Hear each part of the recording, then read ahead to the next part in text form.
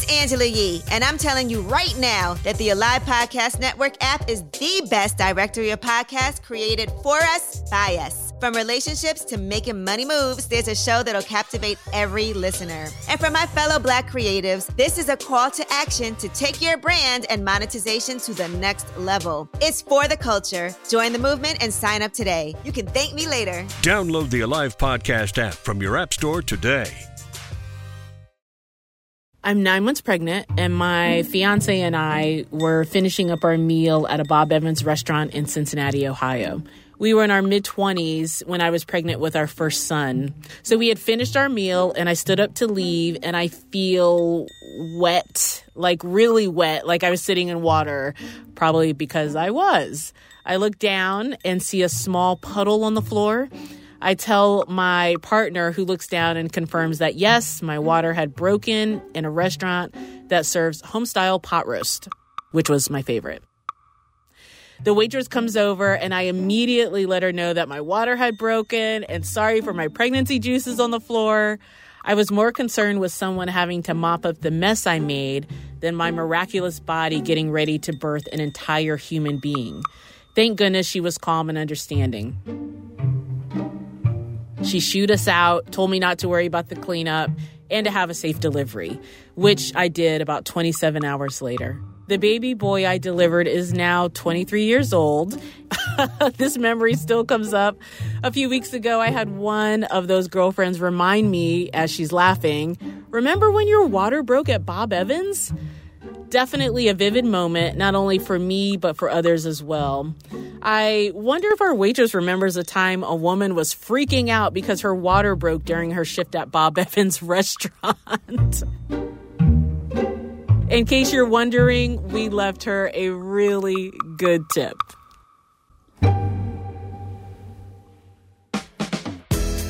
From WBEZ Chicago, this is When Magic Happens. I'm Cheryl Jackson, here with Jennifer Shea Love Long and Taylor Coward. And what you've just heard was a Black woman's birthing story. And that's what this episode is about. Today, in honor of Black Maternal Health Week, we're talking all about maternity and reproductive care. Now, there's a huge disparity between the quality of care for Black women and birthing people and everyone else. Black women are 3 times more likely to die from pregnancy-related causes than their white counterparts. And that fact is some. So this week we're going to talk about the enormity that is childbirth and all things vagina. And throughout the episode, you'll be hearing stories from listeners just like you.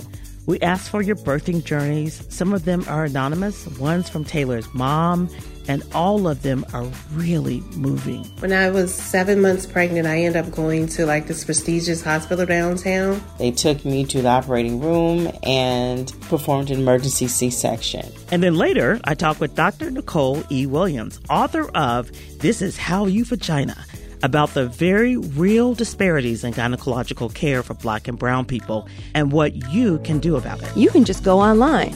I need a Black OBGYN. And as a warning, this episode gets pretty heavy. All that's coming up on When Magic Happens.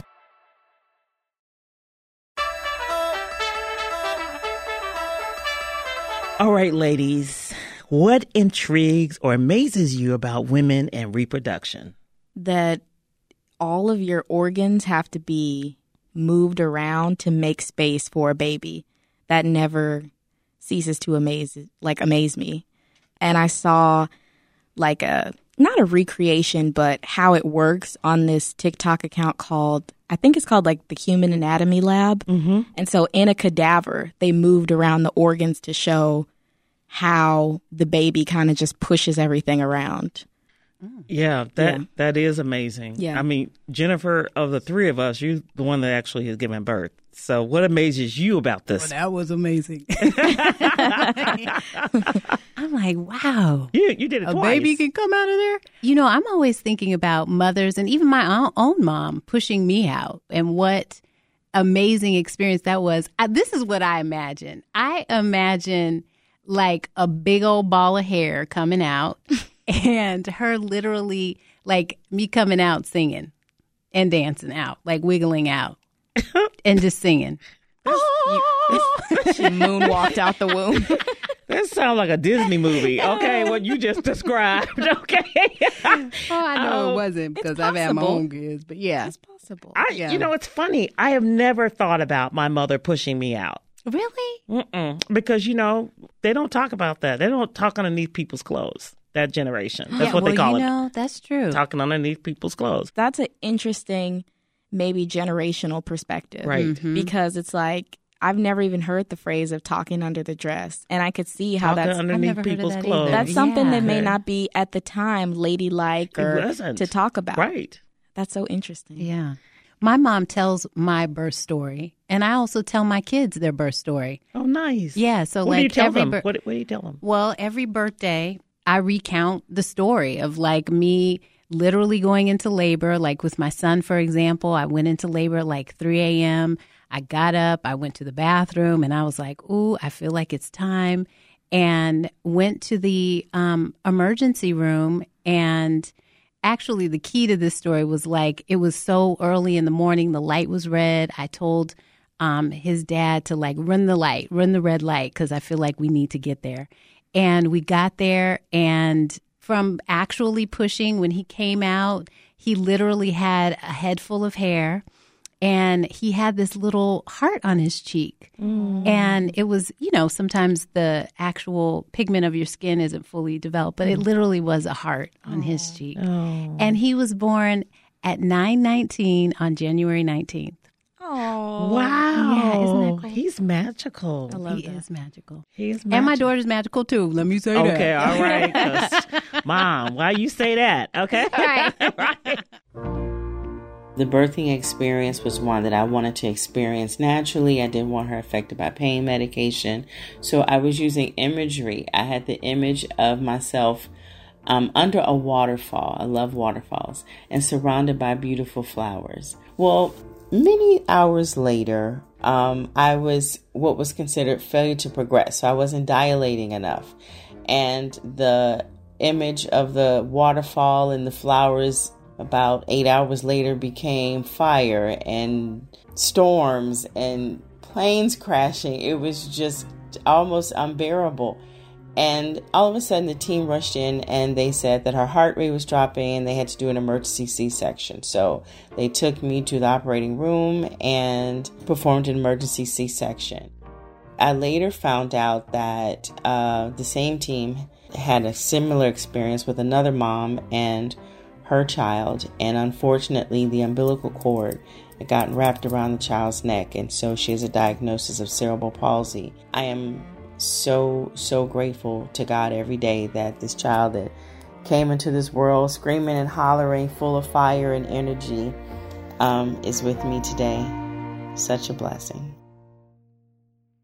My mother did share a part of one issue she had with the birthing story, how she went to the hospital because she felt like she's going to have the baby. They sent her home only to come back hours later. And she said it was pandemonium. And she remembers someone screaming, "Who sent this woman home?" And that's the only story I know of my mom. She's like, and then they put a shot in her arm and she just... This was for you or for your sibling? This is, I think, it wasn't with me. Okay. It was a sibling. Okay. It was but that's still so scary to hear. Because that put your mom at risk. Yes. They put and this is what this whole show is about today. Right. Disparities. Yeah. And why this is an issue for Black women. So it's interesting. We've got a lot to unpack. Yeah. You know, some stuff is funny, but you know, the Some disparities is just serious, and it's... And I feel like we're just now, maybe not, but just now breaking out of the generations of where difficulties in pregnancies are blamed on the mothers. And so maybe that's why she felt a bit of like hesitance in sharing that, because I feel like I read from the past that the blame would get put on the mom for things that are just really out of their control. Let me tell you what, if you were to pull up my YouTube, or you know how social media feeds you stuff that you watch once, I am so fascinated by women having babies. Yeah. to this day. I subscribe to channels about it. I'm just amazed by the process. I never had that opportunity, but I find it so amazing. Yeah. And the various ways that a baby comes into the world. One of my friend, actually, he worked for me, and his wife had the baby at home. And he's like, oh, yeah, she's up and about. She had a blow-up pool in their living room, and she had in the water. Yeah. So I get there, and she had already had the baby. The pool was still there, cleaned out, thankfully. She had to go there. This woman asked me if I wanted the placenta. She goes to the fridge and said her placenta was in the fridge. Would you want a piece of this? Because it's great for the skin. I was like, no, I'm good. Don't people now, did she just eat it though, right? She put it in smoothies. Yeah. It's girl, like nutrient rich. Yeah, very nutrient. I'm pass on that. Okay, I'm just going to go on and take a pop of vitamin. Okay, so I couldn't go there. You know, you already know where I'm about to tell you to go for a wealth of knowledge. Miss TikTok. I know, Miss TikTok. I already knew. Because there's a lady who, she's basically compiling a list of reasons that make her not want to have a kid. So it'll be, there's a popular video where a woman was like, my nose grew like 3 times its normal size. I saw that. And so everyone in the comments was like, get the list. Or like one lady was like, oh, my perineum ripped to the point where like I had to get it stapled and sewn. And they were like, get the list. And so there's so many firsthand stories. Like moms shoot TikToks from the hospital and be like, you would not believe what just happened. I labored for 23 hours, and I actually went into it thinking that I was going to do it all natural. And early on, I realized that that was not what I was going to do. It had become unbearable enough that it was time for me to go to the hospital. So they bring in the anesthesiologist, and she's giving me the epidural, or trying to give me the epidural, and could not find that space in my back to get the needle in. And so she tried several times, and I cannot remember a time when I wanted something so bad. And she was like, I can't find the space in your back. I don't think I'm going to be able to give you the epidural. And I looked at her and I said, look, you do what you need to do to get it in. And so I'm, good for probably 2 hours. And then I'm sitting there and I'm starting to feel pain again. And so I'm hitting the button, and there's nothing I felt like coming out because I'm still feeling this pain. So when the nurse comes back and I said, hey, I think this is like empty. She says, are you feeling pain? And I said, yeah, I'm still feeling the contractions. She said, where? And I point to my lower back, and she says, oh my goodness, you're having back labor. And I was like, back labor? Like, what's that? And she was like, basically that where the baby's facing you, and every time you have a contraction and the forehead hits, your spine. The unfortunate thing is there's nothing that we can do for back labor. And so I continue to have for probably in the next 4.5, 5 hours back labor. I had a very healthy baby girl who was beautiful, and all I could do for the really next 30 minutes or an hour, I just wept.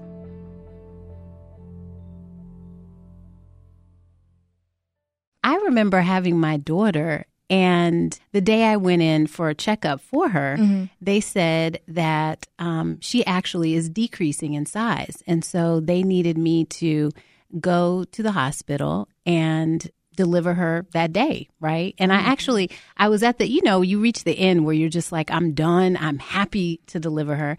But I actually had a doula who kind of helped me through the birthing process. That's awesome. And they said to me that in order to deliver her quicker, that they were going to administer Pitocin. And so what's Pitocin? Well, Pitocin is a medicine that basically speeds up the labor process, right? So I had done my previous labor naturally, no anything. And my intention, even with her, was to do it without anything. But they actually ended up administering Pitocin so that they could deliver her quickly. And also, I wasn't at the point where I would have labored in that particular time frame. And so anyway, I distinctly remember my doula saying to me, because somebody said, oh, this will be quick, it'll be easy. She was like, Jennifer, this is not going to be quick and this is not going to be easy. Mm-hmm. It actually intensifies your feeling of labor, right? Wow. And so my daughter actually ended up being born in 45 minutes, which is that's unheard of, right? Just the time period. So my son, it was 7 hours. She was born in 45 minutes. And I will tell you that literally I felt my body change, where your body just kind of goes into almost like a shock. I went from hot to cold to sweating to freezing to just all the feelings that you can feel. Mm-hmm. I felt that, right? And the thing that just struck me about that was literally the doula looking me in my eye and saying, Jennifer, this isn't going to feel easy for you, right? Right. And I wish actually that she wasn't there when they put in the order to do it. But I think she would have told me, don't do it. Just wait or do something different or come up with another alternative. Well, how much weight was the baby losing that you had to deliver her in 45 minutes? Well, not that I had to deliver her in 45 minutes. That's how quickly the actual laboring process, it shouldn't have been that fast. Like it should have been at least a couple hours, something, right? And basically what they were looking at was from my last visit to that visit, she was not growing as they had imagined. So she actually was born at about 4 pounds, right? Bless her heart. She was so cute, but healthy and fine and all that good stuff. But it certainly, just when you think about the things that can happen, even the things that happen to a woman, giving birth to a child, your body has to... Well, it's so dangerous. It's very dangerous. Did you notice your recovery was different? Oh, yeah. After a different type of birth experience? Yes. Okay. Absolutely. So what was it after, the difference between the two? So with my son, I feel like it was very natural. I did have, soreness, and I did feel some postpartum, but not heavy postpartum, because I don't think my body was in the same kind of shock. This was the other thing they said was, and I had the same doula for both children. Mm-hmm. She would always encourage me, just listen to what your body's telling you to do. If your body is telling you to push, if your body's telling you just to relax, if your body, whatever your body's telling you to do, it is your guide through this process. And so you just listen to it. Mm-hmm. And was she in the labor room with you? She was. Okay. Mm-hmm. Yep. And she was wonderful because she would do things like look at me and be like, okay, she needs some ice, or she'd rub my leg, or, she'd do things that I didn't even know that I needed her to do. Right. But with my son, it was very a natural healing process, where I just felt like, okay, gradually I can get back to being myself. But with my daughter, after kind of going through that sort of body shock, if you will, it was a lengthier process, right? And in fact, I don't know that they are linked. I mean, I would argue that they aren't linked, but just how my body changed, and then I had this acute form of leukemia all of a sudden after that, Wow. Did they at least try to give you an explanation as to why? Well, the estrogen levels were higher or something? Did they give you anything? This was the thing that I noticed, even when we were, kind of in the recovery room for my daughter. They do blood work, right? And they just sort of evaluate your blood and make sure that, everything's stabilized. But the one thing that was unusual for me was my platelet counts were very low. And there was another thing, but I just distinctly remembered the platelet counts, and there was some other blood thing. But it was not normal, right? Meaning it wasn't my normal, like, bounce back, like, kind of thing.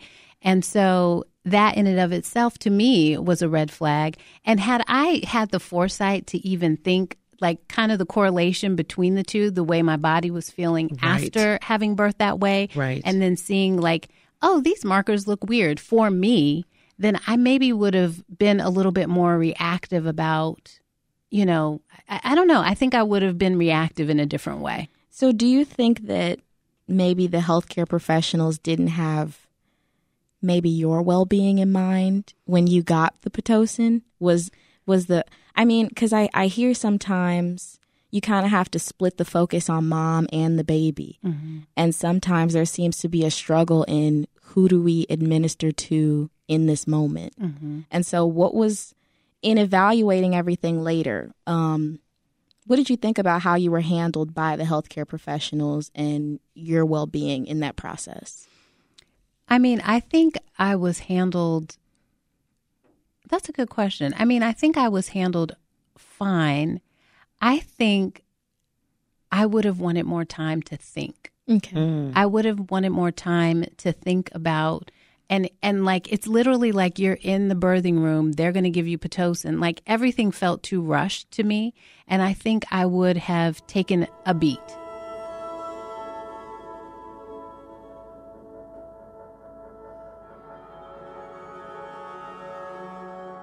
When I was 7 months pregnant, I ended up going to like this prestigious hospital downtown. And the ER doctor like totally dismissed my symptoms. I don't know, because he, I always pride myself on working in this field. I had on my scrubs because I was leaving work. I had on my ID. I was, pronouncing my body parts right, saying the correct terms. And he like totally dismissed me. So I end up like, walking out the emergency room bent over in pain. And they dismissed me and sent me home to take Tylenol. And he didn't even touch me, run any type of test to see. He just assumed it was Braxton contraction, which I'm explaining to him that, like, no, I've been pregnant before. Like, I understand. I know the feeling when I'm having contractions. So it just so happens I end up going to Stroger. And I'll never forget this lady. I met this young black emergency room doctor, and she came and she was feeling on me, and she was like, well, it sounds like it's your appendix. So they end up doing a MRI, and it was my appendix.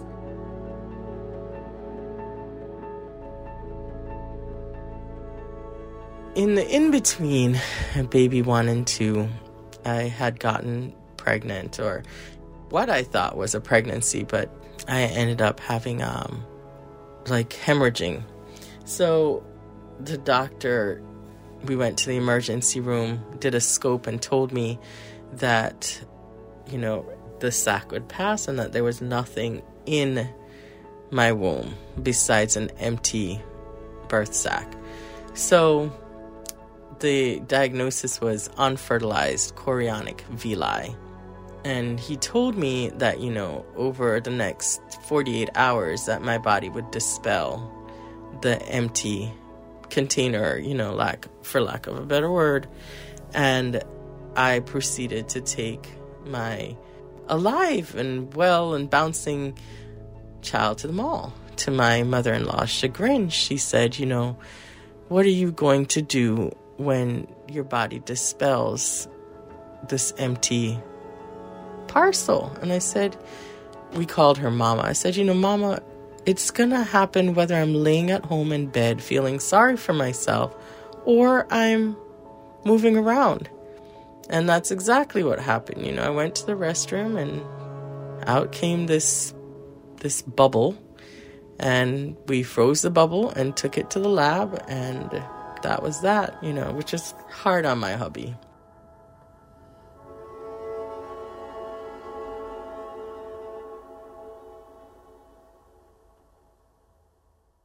So, Cheryl, I want to know about your experiences. What have you experienced?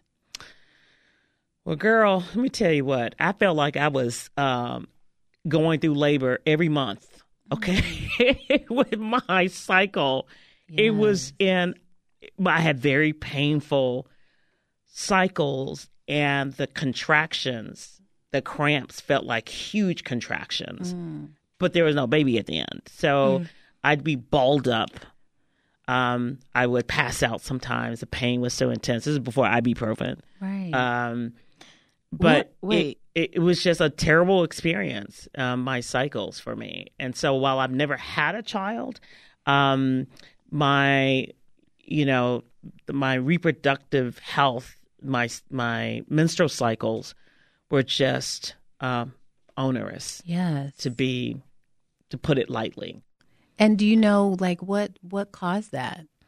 Well, when going through this young, I mean, I'm 15, 16, everyone around me just normalized it. Like, oh, it's just being a woman. Like, but I'm in the library because I had to leave class and I'm on the floor of the library. This is not normal. Right. But and instead of saying it's not normal, remember librarian who was also, really kind of an aunt-like figure just told me, well, you're going to have to do better about this because in college you cannot leave class and you cannot, and when you grow up and have a job, you can't just be off your job just because you have cramps. Right. So you're going to have to get it together. So that was the whole thing, is get it together. And people still maybe aren't taking it as seriously. Marseille Martin, the young actress from, I think it's Blackish. Yes. Blackish. She just got surgery because she said that she would just have excruciating pain. And so when I had my own personal pain as I started to menstruate, and I started to menstruate early at 9. So you can't go to another third grader and be like, got a pad? Right. And so there was so much that I didn't know. I didn't know what was supposed to be happening. But at the time, there's these American Girl doll books. I know. I bought them for my nieces. I love them. Yes. They're about your body. Yes. Yeah. And so I was like flipping through it, and it told me like how to put in a tampon, how to do this, how to do that. But it never really hit on the pain. Right. And so I was like, maybe it's just me. And so I was so happy to see Marseille's story. Not happy that she was suffering, but happy that she came out about it because people don't take it seriously. They don't. And, because ultimately my fertility was stolen from me because I went undiagnosed for so long. And so now I am such a huge advocate. It is not normal to have painful periods. Just discomfort, but not when you're passing out. Not when you're balled up on the floor. I remember I was freshman in college and I would get in a depressive state. I would start crying because I knew my cycle was coming and the pain. And I called my dad and I was just crying. What's wrong with you, Cheryl Beth? Cheryl Beth. Now the world knows my middle name, but I used to hate. I know, right? What's wrong with you, Cheryl Beth? Fathers, they cannot take it when their daughters are in. I said, I've just got these cramps. Okay, I'm getting in the car right now. I'm coming. From Memphis. He's jumping in the car to come to Chicago. And then when you get here, what you going to do? Beat up your uterus. Exactly. Fight her. Exactly. He's going to fight my uterus. But it was that kind of trauma for me around my cycles. And I used to always tell myself, well, this will be worth it when I get, because I get to have a baby. When I have children, this pain will all be worth it. Well, guess what? I couldn't get to have a baby because it took my infertility. So I advocate to young women and mothers about their daughters to tailor. It's not, you already know it's not normal. Yeah. But get as much information. I think Black women, when possible, need to see a Black woman gynecologist. Yep. Because they're going to hear you in ways that others will not.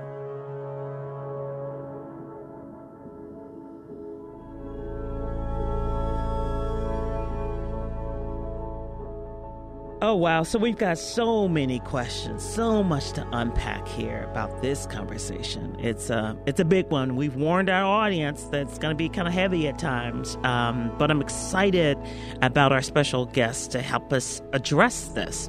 Coming up, Dr. Nicole E. Williams tells us about pregnancy, childbirth, and answers all of the questions about Black maternal health. That's coming up.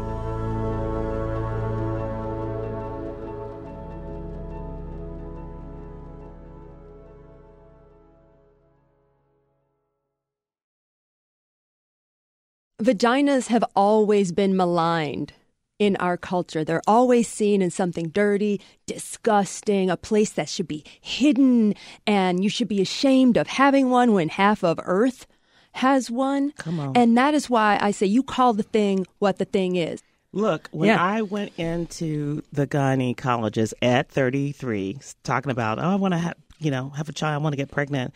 And she referred to my pregnancy, my would-be pregnancy, as geriatric pregnancy. I hate that. I was like, what? Mm-hmm. Ma'am, okay, I'm not Sarah in the Bible, okay? What are you talking about? Yeah, that is unfortunate. We changed that. Yeah, it's way better now. They don't say geriatric pregnancy? No, we call it advanced maternal age. Okay. It sounds so much more delightful than, no, not really. But yes. That's a big issue for us as well. So we're delaying or we're doing very early. And then when we are pregnant, we are not armed with the knowledge and the support that it takes to have a healthy pregnancy, full-term vaginal birth, because that is what's supposed to happen. So in 1970, the vaginal birth rate was 95%. C-section, 5%, 1970. But in 2021, it was, 30%. What? And 36% for African-American women. We have, of course, we have more C-sections. Why is that? So one of the big issues that I have found is, you get paid more money for a C-section. Way more money. Hospital makes around $25,000 for a C-section. And, they can charge around $25,000 and around $15,000, 12 to 15 or so, for a vaginal birth, like healthy woman, boom, push out a baby, all done. But if you get a C-section, there's all this equipment and all the nursing and la. That's money. Secondarily, they think that we cannot make our own choices, so those choices are often made for us. I'm just getting angry. I know, that's why we're here. Next thing, they think that we don't know what we're doing. We don't know our own bodies. So then we're like, you just need a C-section. Third thing is there hasn't been enough data to say that continuous fetal monitoring actually saves babies. So if the baby's heart rate kind of goes just a little bit erratic, just a little bitty bit, they're like, ooh, C-section. But in actuality, that it just may be, the baby's getting pushed. Right. And of course the heart rate's going to change somewhat. But we practice a lot of reactive medicine. So then, go C-section. And for some reason, we believe that African-American women, when you look at continuous fetal monitoring, is slightly different, but doesn't mean that the babies are not going to make it and won't be very viable and very vigorous when they get here. Right. Yeah. That I just am getting hot. Okay? I know. And I already knew the disparities. A lot. I know some of the disparities for Black women and maternal health, reproductive health. But hearing these added insights, I mean, we need to run, not walk, to a Black gynecologist. But there are so few of you all. There's way more than you think. We have a lot of resources now. You can just go online. I need a Black OBGYN. Or not just having a Black doctor is going to make you better, but somebody who is more culturally competent and aware of the social determinants of health, aware that the fact that racism and weathering is what results in an increased morbidity and mortality. For example, if you have a patient who is also Black and they come from, somewhere on the continent or South American Black people, and they come here first generation, what are their morbidity and mortality rates? Same as white people. What? Whoa. What? So what that tells us is just being in America. Then the second generation of so you have somebody who comes from Senegal and they deliver their baby here, totally fine, morbidity, mortality, same as white people, same as the general population. If she has a daughter and that daughter is raised in the United States, genetics came just from Senegal, right? Yes. Her morbidity and mortality rate when she delivers a baby comes right back to us. That's crazy. I run a telehealth company, by the way. Very nice. For Black and brown people, okay, because we know social determinants are real. And disparities are real. We know reproductive issues for Black women like fibroids, endometriosis are quite common. That has been the bane of my existence. With issues like endometriosis, fibroids, preeclampsia, why are they so common for Black women? Well, it does have to do with the fact that many of us came from West African descent here in the United States. So fibroids is genetic. I have a lot of patients who believe that it came from eating red meat or it came Drinking from milk. Oh, yeah, no dairy. No dairy. Like, I love meat and I love dairy. And I have one fibroid. It's small. It's been there most of my life and it hasn't grown. We don't know why some people's fibroids stay small and other people's blow up to the size of cantaloupes. I had to remove one maybe last month. It was like a watermelon. We don't know why. But the theory is it's genetic. Now, most women are going to have a fibroid sometime in their lives. In fact, 70% of women are going to have a fibroid by the time they're 50. Like I said, I have one, and it's just sitting there, and I didn't even know I had it until I threw my back out. I had an MRI, and I was like, oh, look at that. I have a fibroid. But other women are just decimated every month, bleeding out, wearing black. Right. All of these things. Horrible. So we think it's genetic. Now, the thing about endometriosis. Endometriosis, that is a condition where the stuff on the inside of the uterus, instead of coming out the vagina, it squirts through the tubes, gets into the pelvis. You have like the tissue and stuff that's supposed to come out. It stays in your body. And then every time you make enough estrogen, it starts to react and it causes pain. It can cause debilitating pain. You know what? I'm 58 years old. I had pain since the first day I menstruated, 15. Yep. Debilitating pain. On the floor, passing out pain. Sounds like endometriosis. No one ever told me I had endometriosis. Ooh, want me to tell you why? Why? Ooh, I can tell you why. Tell me why. So we are more diagnosed with having a condition called pelvic inflammatory disease, which is a condition that occurs from having a sexually transmitted disease, than actually having endometriosis. But when they looked at this, and my own mentor, Dr. Donald Chapman, may he rest in peace, actually looked at a bunch of Black women who were diagnosed with pelvic inflammatory disease and found that half of them actually had endometriosis. Wow. And did not have a sexually transmitted disease. But when we show up in the ER with pain, now everybody gets a shot of antibiotics, but we are more likely to just get a little pat on the head, be like, oh, it's just PID. It's just, comes from having an STD. And you can be sitting there and be like, I never had no STD. Right.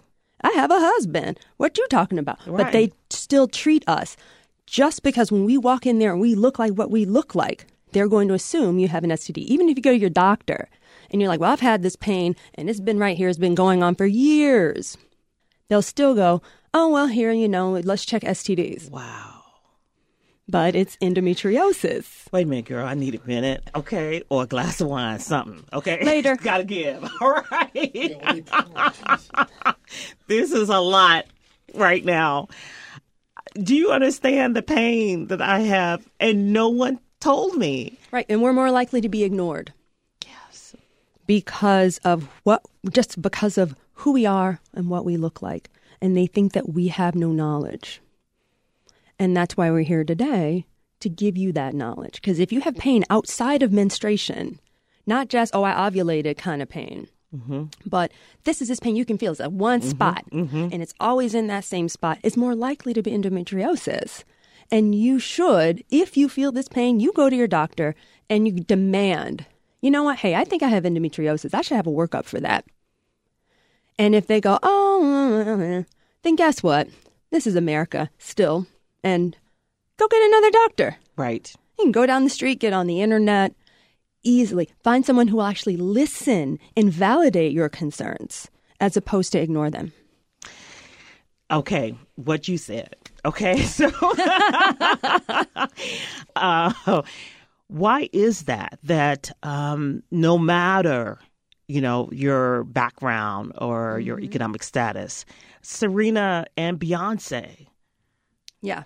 Oh, Yeah, Beyonce bought out like the whole floor of Cedars-Sinai in California, and she still suffered morbidity. Serena Williams, billionaire, tennis player, in better shape than all of us sitting in this room. Me too. I'm skinny, but dog. I'm like, she's like, what? Right.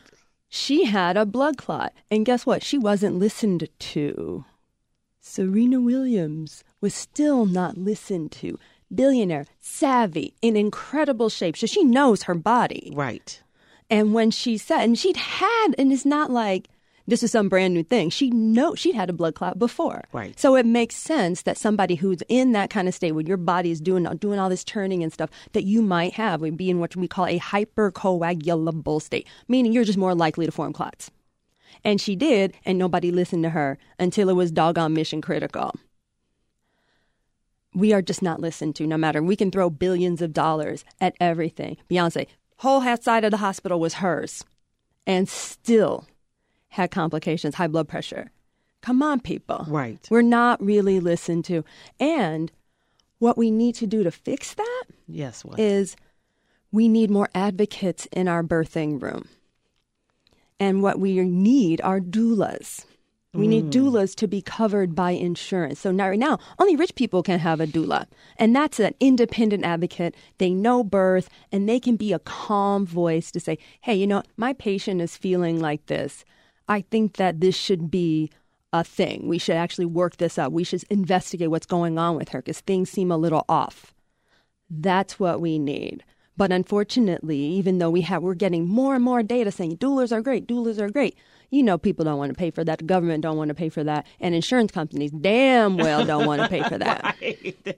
They barely want to pay for the basics. Right. I mean, dog, all I can get is a pap smear and a mammogram. Right. Ooh, I love it. I love your energy, sis. Okay. So here's what I do. I'm planting more than a seed. I'm telling my nephews and every young Black woman, my nieces, I'm telling nephews too, but my nieces and every young Black woman to preserve your eggs. Oh, yeah. We don't get told that. Oh, I tell people all the time. Black women of course not, because nobody wants black eggs. Okay. Wow. Okay. Just tell us what you really think. Nobody wants black eggs. Oh, my God. It's terrible. So I tell my patients this. Look, just get a credit card. Get a brand new credit card. They're still giving them out. Charge that bad boy up.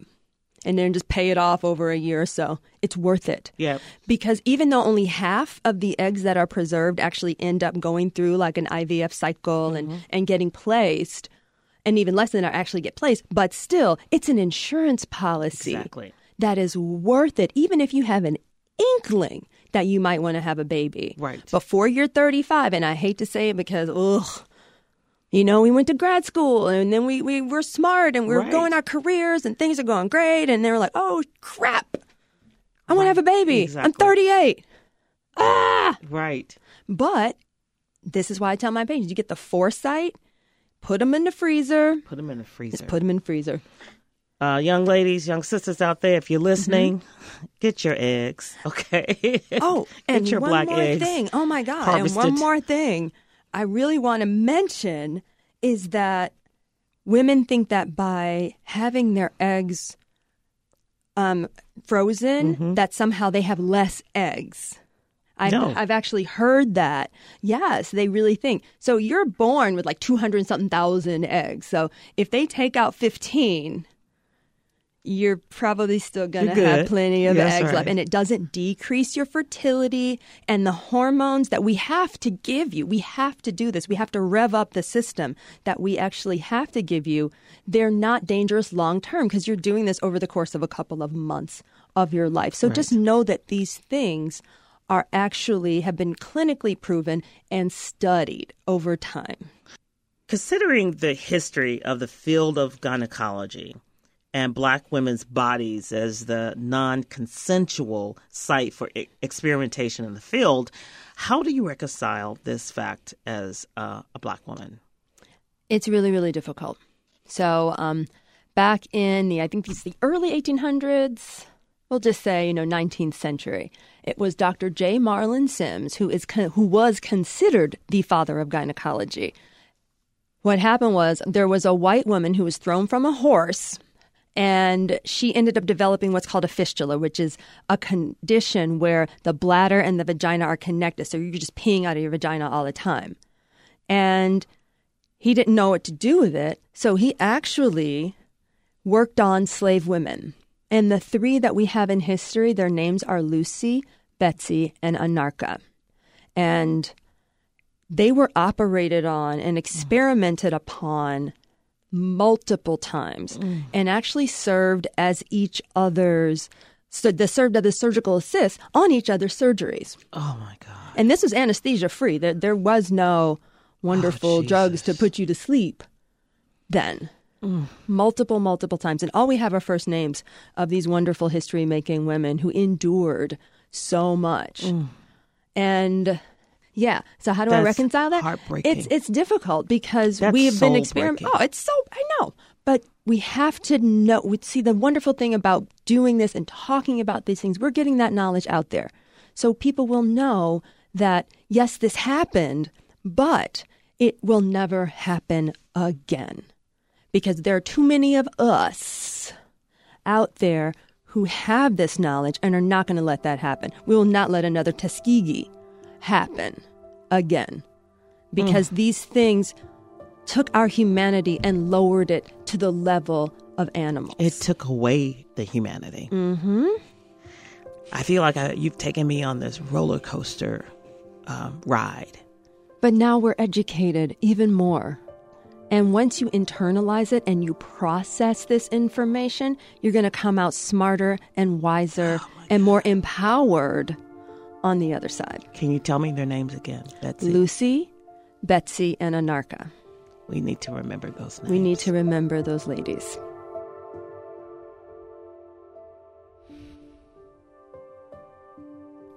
You know the phrase, say their names? We need to always say their names, Lucy, Betsy, and Anarcha, and never forget those names. I think that was the most soul-crushing part of that interview, to hear how Black women were so inhumanely sacrificed. It brought me to tears. And then to know that it still happens. Mm-hmm. It's still ongoing. Her comments about listening to your body. Mm-hmm. Mm-hmm. And you know your body better than anybody. And just even, especially the example of like Beyonce and Serena Williams, like they were not being heard, right? And how important it is to, even in the midst of not being heard, you gonna hear me. Like you it's frustrating. A world-class athlete. Yeah. Who had a history of blood clots. Yes. Who knows their body who knows professionally. Their body. Yes. You still, and so that it just shows that it's like, and then, you're not listening. Yeah. And then B, she bought out the entire hospital. That's how much money she has. Right. Still did not save her. But I also had such joy listening to such a upbeat, educated, well-versed clinician that is a Black woman and that is a champion of Black women's health. It was so inspiring to hear her, and that gave me a glimmer, because that's what the sacrifice pays off for in the end, that we now have a Dr. Nicole E. Williams. You're right that Dr. Nicole E. Williams is just, such a resource, advocate and champion. She talked about so much that we have to do a two-parter on this.